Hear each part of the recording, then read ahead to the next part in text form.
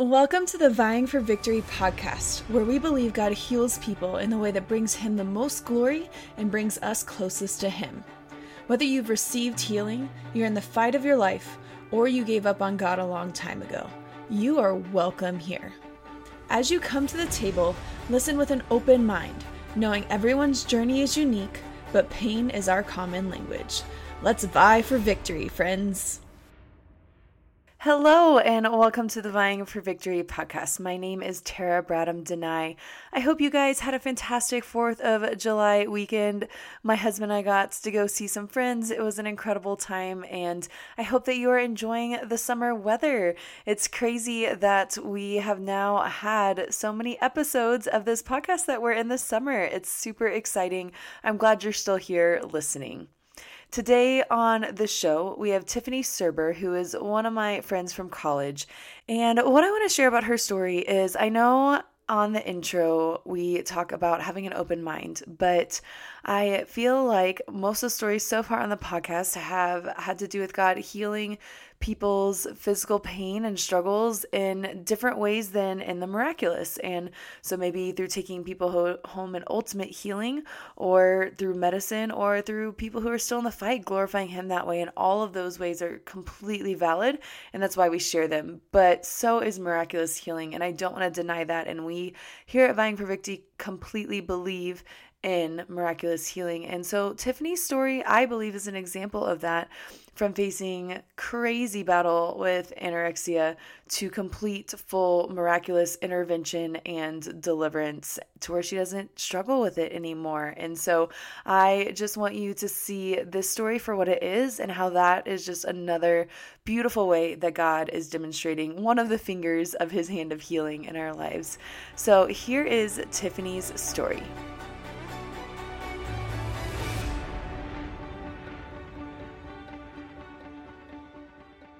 First off, though, Tiffany, I just want to ask, where are you talking to us from? I am in Fayetteville, Arkansas right now, and I've been here since 2003. Yeah, which I miss Fayetteville so much. It was the one place I feel like, this is weird, but it feels more like home to me than any other place. I miss it so much. Yes, it's my new home. I lived up in Northwest Indiana the first part of my life, and I've been here ever since college. So yeah, it is a real special place, really beautiful place too. Yeah. And tell me a little bit about your family and what you do for a profession. Yeah, so right now, currently I have 3 children, and like I said, I live in Fayetteville, but I teach and coach at the Westwork School District. I'm an elementary PE teacher and a high school cross country and track coach. I also do middle school too. And yeah, I've been doing that for the past 11 years. And it's been really rewarding. Yeah, that's so good. And when we talked on the phone, I was like, my gosh, that is every age possible that you could teach, pretty much. Yes, I do the K through 4th for teaching, and then I do 7th through 12th grade for the running for the teams. Okay, what is your favorite part of your job? I have a huge passion for health and nutrition and physical activity and running. So I just love that I could teach these kids those things that I love and that they could take home with them. And really, it's just my ministry too. I use it to hopefully build godly character in these kids. And while I am in a public school and I can't really preach them, I could just show through, how I love on them and show that I care about them. But yeah, like I said, teaching and coaching is naturally really rewarding. One of my favorite quotes is preach the gospel and use words when necessary. I think that's how you live your life. So thank you. And I know we know each other from when I was in Fayetteville, but I feel like I'm going to get to know a lot of your story. I think you're going to share a lot of things that I don't know. So I'm really excited to learn. But would you just start off taking us through your journey? And you started struggling with some eating habits and things. How did that all start? Yeah, just to take you back, I like I said, I grew up in Northwest Indiana in a town that was about 40 minutes from Chicago. And I grew up in a Christian home and was the oldest of 5 kids. We were a big sports family, and I played multiple sports growing up. And in middle school, I started running cross country and track, and quickly found out I had a talent for running. And when I was 15, back in 1999, I started my first cross-country season at Lake Central High School, and I had a very successful first season, winning many regular season meets and breaking records, and ended up earning sixth place at state, which is a tough thing to do as a freshman in Indiana because it's Yeah. just very competitive there. But after this season, I wanted to get better and prepare for the upcoming track season. So I decided to do some extra workouts on the side, like more bike rides, lots of abs and push-ups and extra mileage, and started to eat more of a strict diet.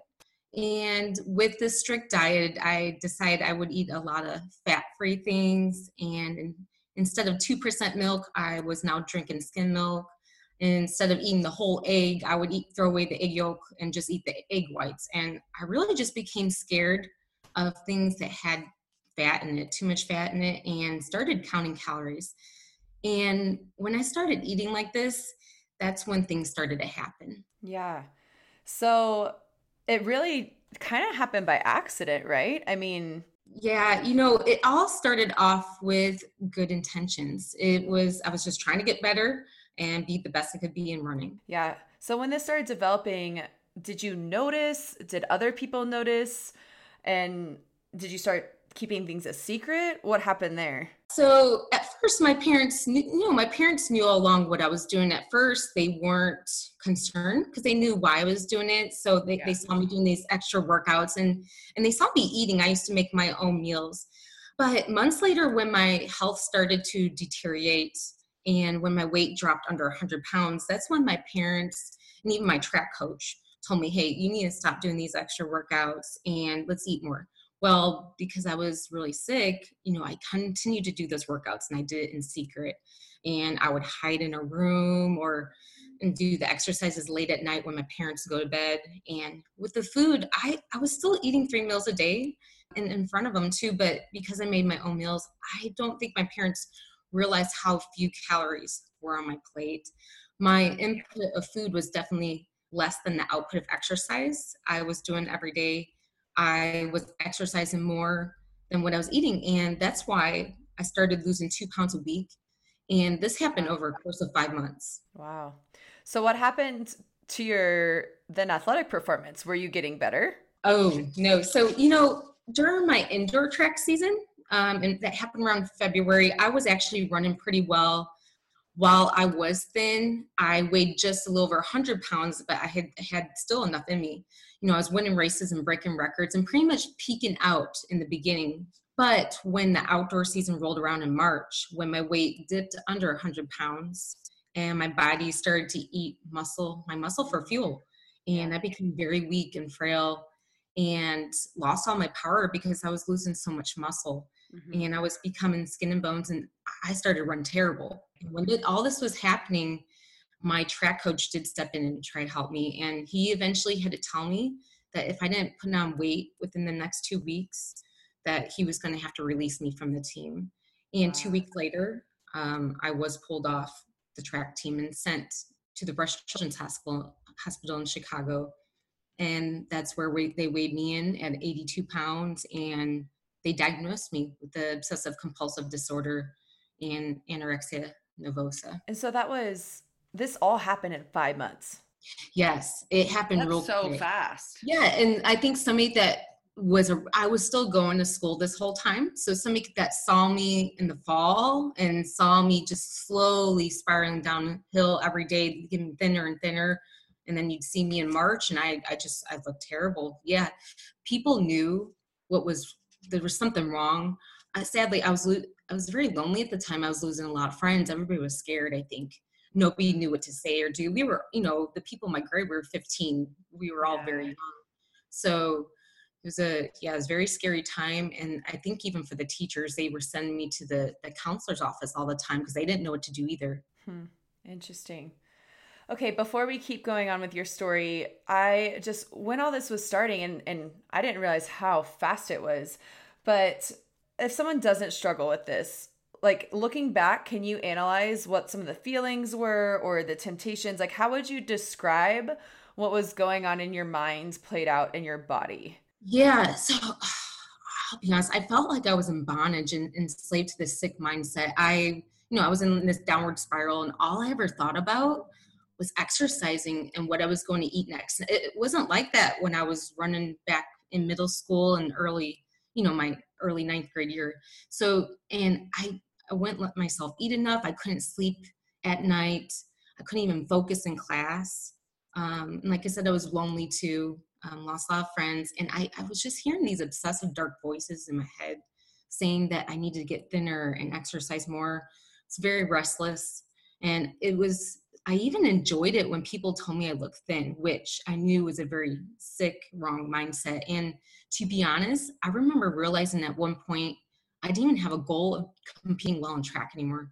I didn't know the purpose anymore of what I was doing. And I was just losing control of myself and going downhill fast. Yeah. So you said you heard dark voices. Do you think that's like your own flesh or perfectionism, with the OCD? Or like, do you think there is something demonic involved in it? Yes. I know it may sound crazy to people out there, but I think it was demonic. I really think it was from the enemy. Because if you hear my story as we keep going, that was prayed out of me. I really Yeah. believe. Yes. It's very, I really think it was the Satan's lies. I was, in my cross country season in ninth grade, it was a great season. I was even getting interviewed in the newspaper and trying to use that for good to inspire people. And I feel like, when Satan sees something like that, he comes to steal, kill, and destroy. And Absolutely. so after the season, that's when he attacked. Yeah. Wow. Okay. So you have all this going on. You end up in the hospital. Let's pick up back there. So, what happens when you're in the hospital? You're diagnosed with OCD, anorexia. You're at 80 something pounds. What happened? Yeah. So when I was at the hospital, after they ran some tests on me, the doctor sat down and looked at me and said, I had an 80% chance of dying of heart failure within those next 2 months. And about 20% of people who suffer from anorexia do lose their life. And I was about to be part of Wow. that statistic. 1/5. Yeah. Wow. Yeah, when I heard that from the doctor, it was a big wake up call for me. I didn't realize how bad of condition I was in. When you have an eating disorder, I don't think you realize how bad you look. You have a distorted mindset. And because I was in a dangerous position, the doctors did want to keep me at the hospital for the next several weeks with feeding tubes. And I actually begged my parents to let me go home. I was scared that, yeah, they might help me physically, but not mentally. And I actually did go home that day. My parents, for whatever reason, brought me home. And I think I read or heard, I'm not sure which one, and maybe this isn't right, but tell me that the doctors were essentially like, well, if you go home, then you're pretty much resigning yourself to dying. Yeah, yes. The outlook was not very good. And I was actually shocked that my parents let me go back with them, but they did. And Do you know why? I don't know. That's why I said, for whatever reason, I don't know if that was just part of the plan. I don't know I don't know. Interesting.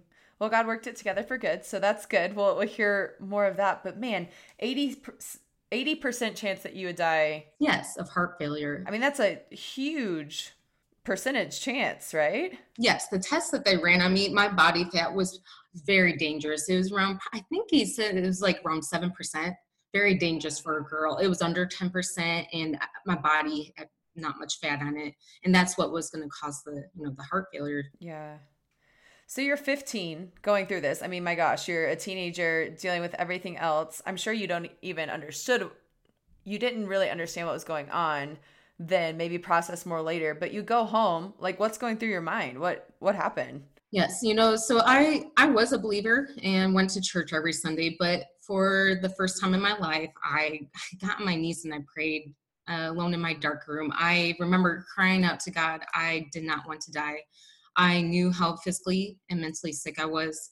So I knew this could be it and my life would be over at the young age of 15. So when you prayed, did God answer? What happened? Well, during that week at first, I really received an outpour of letters and phone calls and prayers from teammates, coaches, and family and friends. And I did have the prayer team pray over me at church. And I also, during that week too, I went to somebody's home where they also prayed over me again.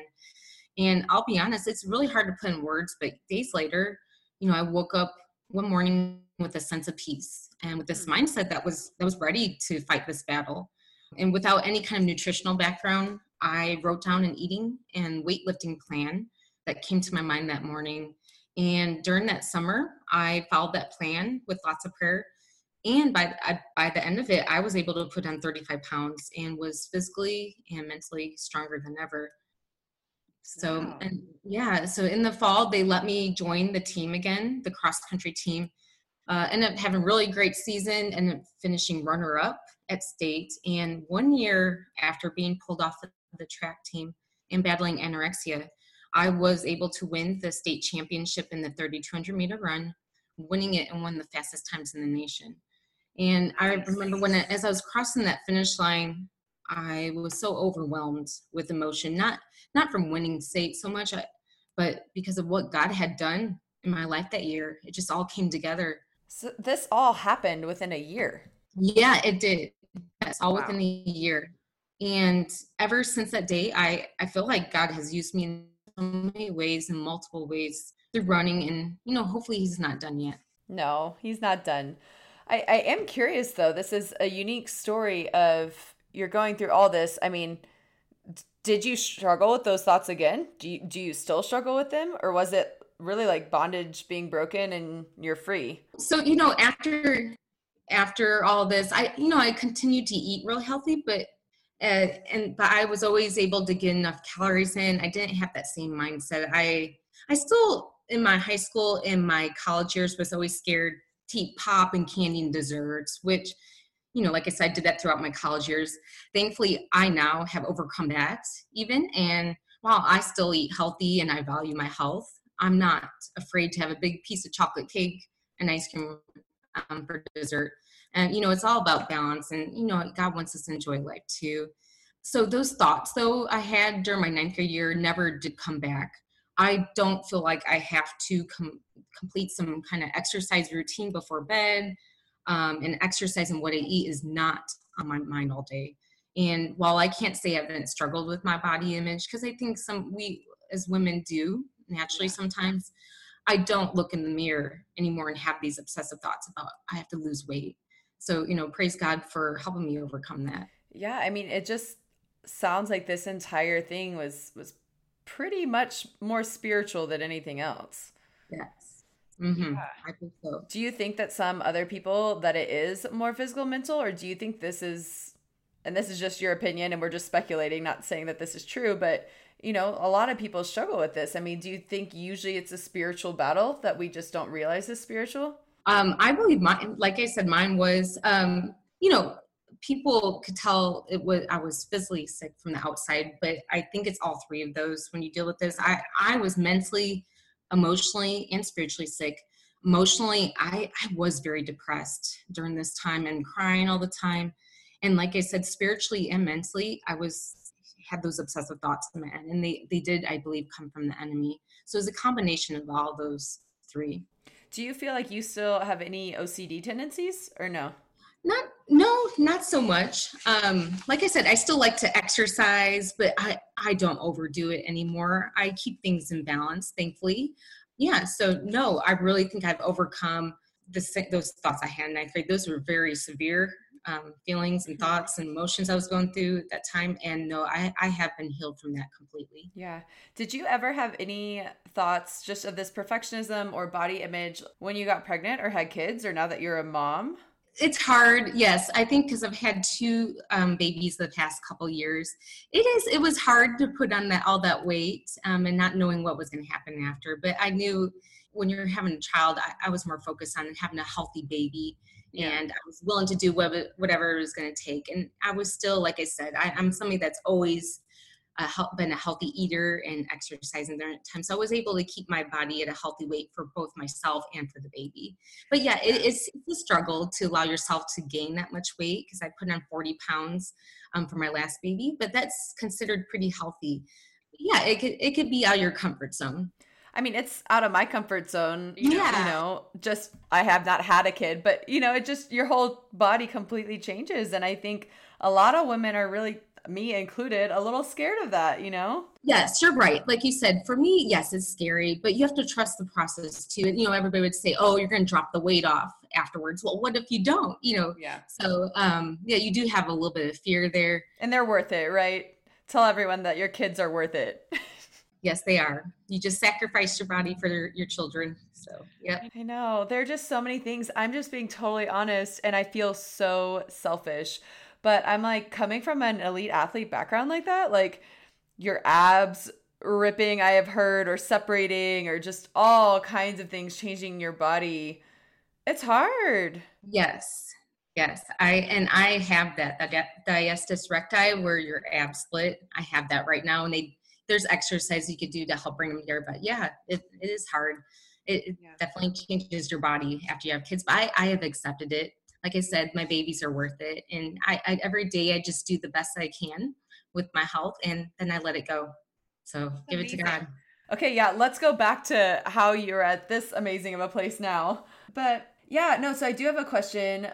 We've talked about this with both of our backgrounds. So I swam and you ran, and both of them are actually extremely common with eating disorders. As far as statistics I have heard, the three most common sports for eating disorders are running, swimming, and gymnastics. And honestly, if you look at what all three of those sports wear, that's not super surprising. But I actually personally know a lot of people who have struggled with this, a lot of my teammates. And, swimming, when you're supposed to be eating 3,000 to 5,000 calories a day, I know someone who was diagnosed with an eating disorder because she was eating 2,000, which is normal. But like you said, like when you're exercising that much, it's actually an eating disorder. And so do you think that eating disorders, first off, do you think they're more common with athletes than not athletes? Yes, I believe so. When you're an athlete, there is a lot of pressure to perform well and look a certain way. If you're an overweight athlete in certain sports like running, swimming, and gymnastics, it will more than likely hurt your performance, could cause injury. So what we eat does play an important role in our athletic career. And that in itself may turn into those obsessive thinking and thoughts and fears about eating. So yes, for sure. And eating disorders are more common than you think. I recently looked up the statistic that 30 million people of all ages and genders do suffer from some type of eating disorder in the US. And that's a fairly large number. Yeah. And I think we talk assuming that it is usually women, and maybe that's more common, but men have eating disorders too, right? Yes, they do. Like you said, it's not as common, but it could definitely in athletics, I think that it is common to happen for a male. Maybe wrestlers? Wrestlers and runners, I would think. So Okay. Yeah. So we're not excluding that if you're a male, but just from our experience, and we've both been in female, all our teammates are female because we're female kind of things. But, being that this is so common, I feel like there are a lot of people, like, what if someone's listening who is thinking, ooh, I kind of see some roots starting. I don't know if I have an eating disorder. Like, what do you think someone can do to tell if that's developing? Is that just being self-aware? How would you tell, or when should you start being concerned versus like, oh, I care about eating healthy, or I care about being good at my sport or losing weight, versus no, this is actually turning more towards a disorder? Well, I'm definitely not a doctor, but in my experience, if you find yourself counting calories and are scared to eat fat, or maybe you're scared to eat in front of people or eat in secret, or maybe try to obsessively exercise your food off like I did, or are hearing, constant voices all day in your head that you need to lose weight when you are already at a healthy weight, all those can be red flags.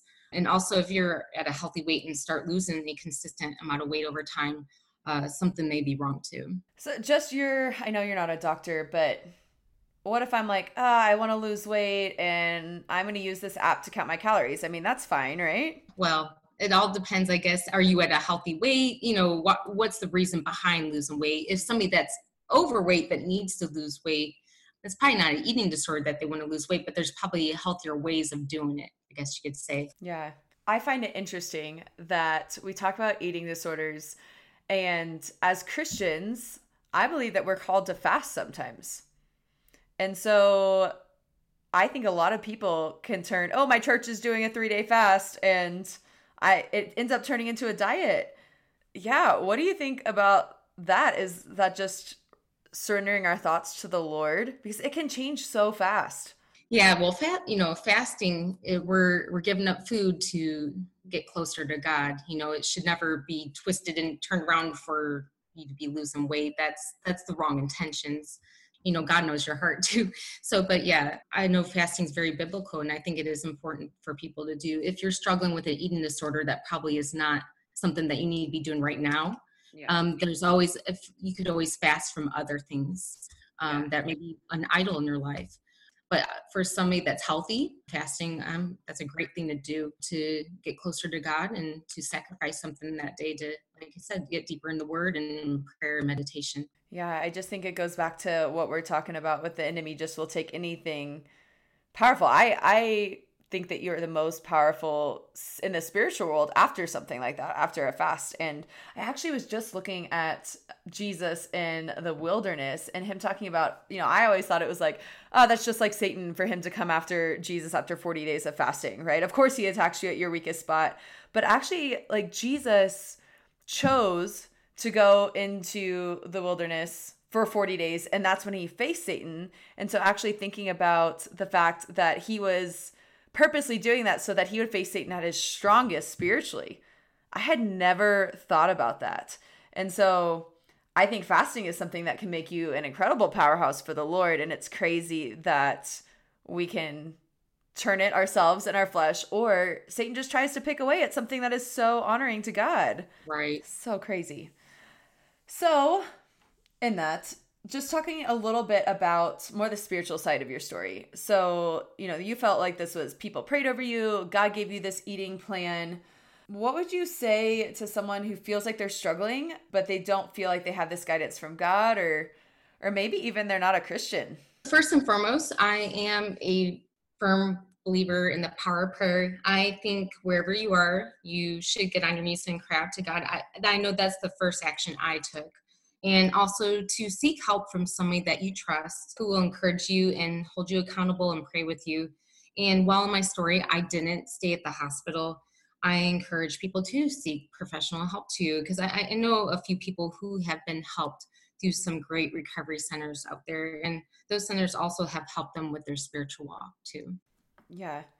Do you think, I know this is your opinion, but do you think it's possible to defeat an eating disorder outside of Christ? That's a tough question. I'm sure there have been some people out there that have overcome eating disorders with just professional help, but have they received complete healing from within? That's hard for me to believe. I truly believe those voices I was hearing was from the enemy. It was a dark season, and there was some spiritual warfare going on within. And it took the power of prayer to cast out that spirit.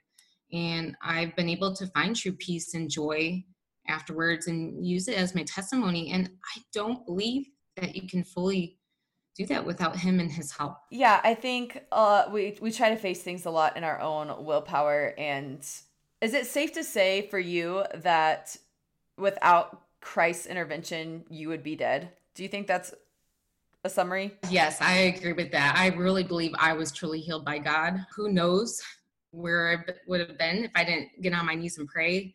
That's a scary thought, or maybe my story would have been where I stayed in the hospital and got better that way, but maybe still struggle today mentally.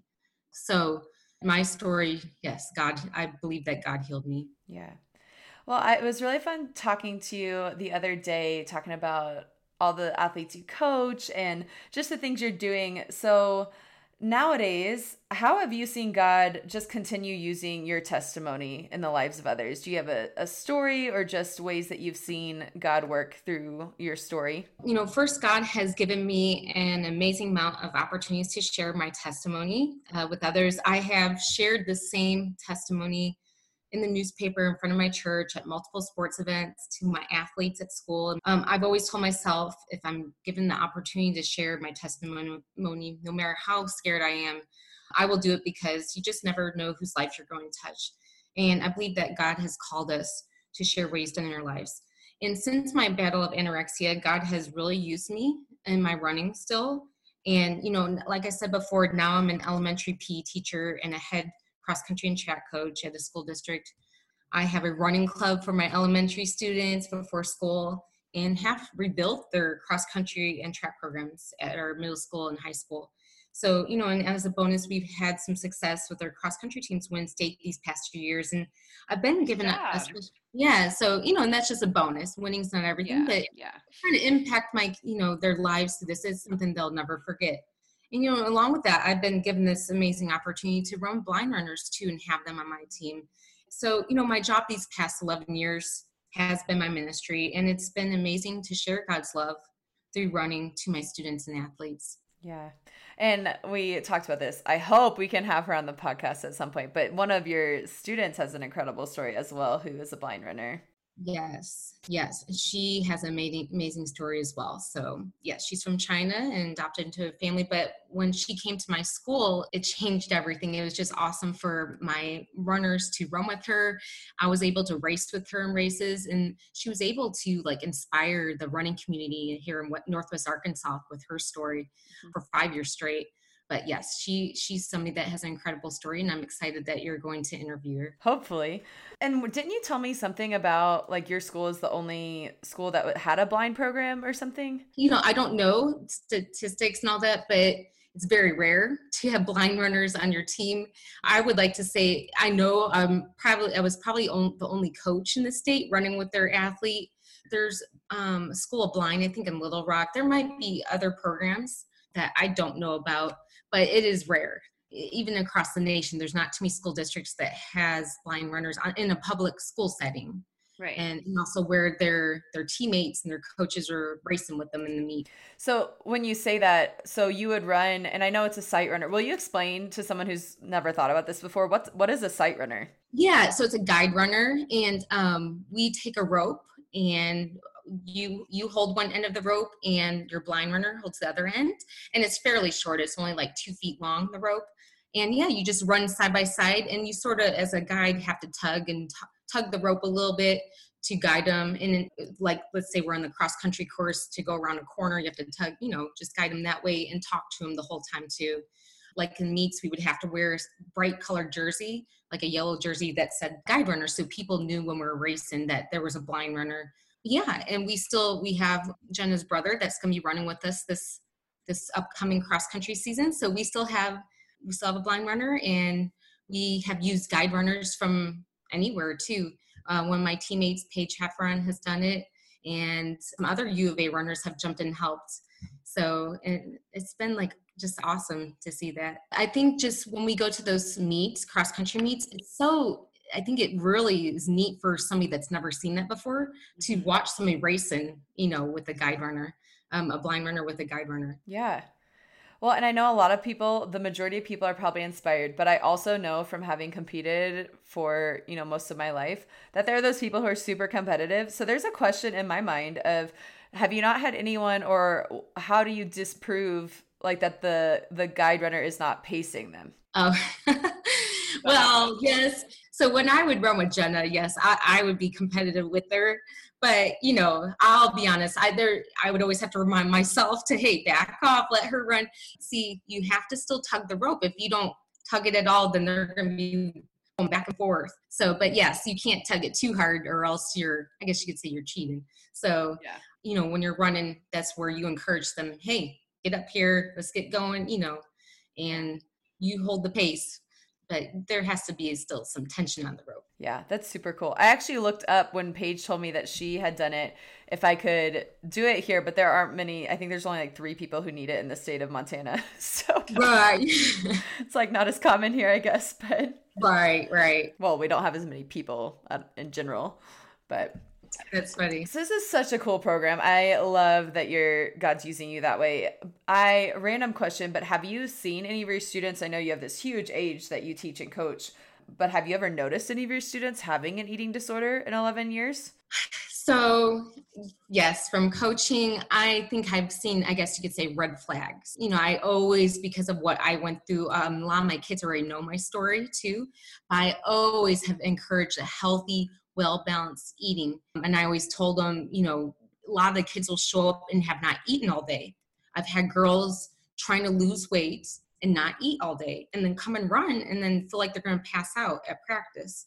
And, I would always have to sit down and talk to them like, hey, you got to fuel your body properly, or else it's just like a car. You got to fill your body up with fuel so that you could run, or you're going to have an empty tank. So, and if you are losing weight too, that's going to make you weak and frail. Yeah. So I've had kids not eating or maybe scared to eat certain stuff too. And I told them, hey, make sure you treat yourself too. I told them in the past, I used to not eat all these desserts and pop. I always tell them this, a little bit's okay, a lot is not. Just eat your normal eating and treat yourself. So it's not a fun way to live when you have that kind of mindset. Cause I've gone through it. I was miserable. And I when I started eating desserts again and other stuff too, I was so much happier, like God doesn't want us to do that. Enjoy, he wants us to enjoy food too. So Yeah. And I know our food system is super messed up. However, I also think about the fact that God gave us the senses for a reason, and we can taste for a reason. And like, can you imagine how boring it would be if every food tasted the same and you just had to eat just because you had to eat because your body needed it? So yeah, he gives us that for a reason. So, but in the other way, he wants us to take care of our bodies too. So like I said, it has to be about balance. But yes, you're right. We have those senses so we can enjoy food. Yeah. And just talking about what you said of our body is a temple of the Holy Spirit, right? And so I think a lot of people struggle with their body image and with being overweight, but that goes the same way of being underweight, right? Yes, there could be eating disorders with binge eating, secret eating, closet eating, or bulimia too, where somebody's binge eating and then they throw it up. So yeah, there's other types of eating disorders, and it doesn't have to be anorexia. It could be the opposite question. Well, and I don't know that I know the term. What is closet eating? Yes, it's somebody that's hiding. Pretty much you hide your eating. You go hide, like it could be the closet, and when nobody's around, you start binge eating in the closet, and then hide your food in there. And it could be certain times of the day that you do that. And so, yeah, that's not normal eating, obviously. This is sad, this is a scary, sad way to live. Yeah. So when you talked about your students, you've seen some red flags. What if there's maybe a mom listening who maybe she doesn't struggle with it, but she's like wondering if her daughter is, or a coach listening who's like, ooh, I don't know, I don't have experience in this, but I'm curious. Just explicitly, what are some red flags that you can see in people that maybe you should try to help? Like I said, visually, if you see somebody losing weight over a period of time, that really probably doesn't need to be losing weight. That's a red flag. Like I said, or if you see somebody going to the bathroom all the time after eating, that could be a sign of bulimia. Or kids, I've had, like I said, the girls feeling lightheaded or passing out. I feel like they're going to pass out. And I would say, hey, did you eat today? And a lot of times they would say no. And so that's a sign where you probably have to, sit down with the parent and the child, or at least, reach out in some way. Yeah. So from my perspective, so I was a teacher as well. And most teachers are in it because we want to help people a lot, right? But it's also really scary whether you're a teacher, a parent, maybe you're a friend. Like, it can be really scary to confront someone about that, or like, what are you insinuating about me? And so what do you suggest people do to help someone with an eating disorder? Is it like you talk to them? Is it you pray for them? What would you suggest? So one thing you don't want to do is to cut the person down and tell them they're selfish. I know I had somebody do that to me when I was sick, and Really? they told me I was selfish, and they were cutting me down, and it just made things worse. So I think just, you do need support, you need accountability, and you need somebody there for you that will listen to you, just be there for you every day and pray with you and for you, give you hugs, and that just believes you and just willing to help out in any way. Yeah, that's good. I think it can just be so tricky sometimes. I think because, I mean, let's just be honest, like, this is not a topic that is talked about a lot. And that's why I was so grateful for you for doing this. And so do you think, I think there's shame. Do you think there's shame surrounding an eating disorder, and why? Yeah. For me, I have always felt it's embarrassing because about what some of the things I went through, because, when you share your story, you are afraid sometimes that people look at you and think you're crazy because they don't understand Mm. And also Satan wants to think that you're alone, but we're not, because there are always people, or there's always somebody out there who needs to hear your story. It has gone through the same thing, but like you said, is just, scared to open up about it or go ask for help. But I really believe God wants us to be vulnerable about this kind of stuff and get out of our comfort zones and share what he's done in our lives. Like 2 Corinthians 12:9 says that power is made perfect in weakness. And I think the biggest influence you can have on people's lives is when you are open and share about your struggles to others. I have been hesitant about sharing my testimony plenty of times, but after I shared it, I'm always glad I did, because I always found out later I encouraged one person, if not more. Yeah. And the one is worth it, right? That's Jesus goes after the one and leaves the 99 to go find it, right? Right, right. Yeah. I just think that I don't know why. I'm just trying to get to the bottom of it, but we do put certain sins as more shameful. I think sharing it brings freedom because lies live in darkness, right? Mm-hmm. Yeah. Just summarizing, how have you found your freedom in Christ? Because of my faith and just knowing what Christ has done for me on the cross, I know that I will always battle with sin, but I am no longer a slave to it. Through the power of Christ, I'm free from the bondage of any sin or struggle I'm dealing with. And, many of us today are living in spiritual slavery without even realizing it. We chase these false gods of money, success, personal comfort, our image, and, love even, and only to realize that all these things lead to emptiness. And, that only true joy and freedom and contentment we will ever find in this life comes from following Christ and acknowledging our brokenness to him daily. And he can break those bonds of slavery to any sin and lead us to true freedom now and forever. And I know I have found that in my own life. That's awesome. Was there any word, mantra, scripture verse that you used through this time or that's been monumental in your life or even in the struggle? I love what I mentioned earlier was from Paul that wrote 2 Corinthians chapter 12, verses 9-10. I'll read it, but he said to me, my grace is sufficient for you, for my power is made perfect in weakness. Therefore, I will boast all the more gladly about my weaknesses, so that Christ's power may rest on me.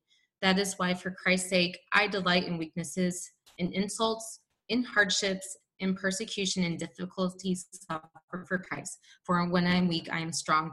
And, this passage just reminds me that when we are going through a dark season in our life and our faces are down in the valley, that God is present and can demonstrate his power through us during some of our weakest times. These times make us more reliant on him, deepens our worship, and purifies us of our weaknesses. And I truly believe that if you turn to God during these times and be honest and open about your struggles with others, it can be your most effective ministry to others. Yeah. Amen. That's awesome. Well, and two, I think we're coming to the close here a little bit, but I am thinking about your story and the darkness, and you said it was one of the scariest moments of your entire life. And I feel like it's really applicable and timely for what we're going through now. Like there are some people now who are entering the darkest, scariest parts of their life just because of the year 2020 has been. So what would you say, or do you have encouragement, having been in this deep, secretive, dark place, to someone who feels like they're there? Maybe it's not even an eating disorder, but they just feel like they're there right now. Right. Anybody who's out there struggling right now, just letting you know that God loves you, he sees you, and anybody that's out there dealing with some loss this season or struggling, I encourage you to keep praying, keep the faith, and keep fighting the fight, and just know that God is in the business of turning things into beauty from ashes. I know this full well because I have experienced it firsthand in my life. Yeah. And tell people, right? Like what you're saying of the secrets. I think, what if we're all sitting here like, man, I'm feeling depressed because of the isolation or because of all the conflict in our country, but we're just sitting here trying to deal with it on our own, right? And we can't do it on our own. And we have to take those thoughts captive every day, because like I said, Satan does come to steal, kill, and destroy, and he wants to ruin your life. He wants to make you depressed. He wants to make you ineffective. So that's why every day we have to take up our cross daily and rely on him in every moment. You could choose that, either way, freedom or be in bondage to the worldly thoughts and ways, but there is freedom through Christ. Yeah, absolutely. Well, Tiffany, I'm super, super grateful. Is there anything, it could be something totally unrelated to this part of your story. Is there another part of your story or something that is just burning on your heart that you're like, man, I can't believe we didn't talk about this? I don't have anything else, I don't think. Well, thank you, Tiffany, so much. We're really, really grateful. And I know it's going to encourage at least one person. Yeah, hopefully I said the right stuff. I tried. Oh my It's gosh. kind of hard. I wrote, I had to write it down because I'm not really good at the spur of the moment, but all the stuff I wrote down was from my heart. Yeah, absolutely. And I think it's so encouraging to other people to see you stepping out in that bravery because how many of us function that way, And that's so encouraging to someone else. Right. I know. And just like I keep bringing back to the Facebook post, not many people probably would do that. So I just sometimes you just got to be example to somebody that way. Like, look, it's okay to be open. And it's okay if you need to write down some stuff to help get your thoughts right. Share your story. Like it's still powerful. Yes, I have to. Yes. Writing is very healing too, I think. Mm-hmm. So Well, like journaling. you said, when you were preparing, you felt like it was like a Bible study. Yes, it was. You just get you just got your Bible open, you get deep into it, you're even cross-referencing, and it's awesome. Yeah, I wonder if that's like pretend you're on a podcast and then think about what they would ask you and then write your answers and it could be healing. Yeah. I don't know. But thank you, Tiffany. Yeah, you are welcome. I'm glad that you asked me to speak today. So it was out of my comfort zone, but I always feel better after doing it. So I'm Yeah. like, it helps me grow as a person too. Well, I am so grateful to Tiffany for sharing her story, and it's just an incredible reminder to me to reach out to people who might be feeling lonely like she described. So many people feel that way, and we just don't know because we're not sharing it. Maybe praying for someone you think has an eating disorder or reaching out to them. Maybe it's someone totally unrelated to something with an eating disorder. But I also want to encourage you to pray for your healing, that you could see God's hand in your life like He has so clearly demonstrated His hand in Tiffany's life. I know we want to surrender to His kind of healing and be okay with what He decides, but also never quit asking for healing. Never quit asking for God to demolish a stronghold that's been in your life. He is able, He is worthy, and He is faithful. We will see you here again next Monday.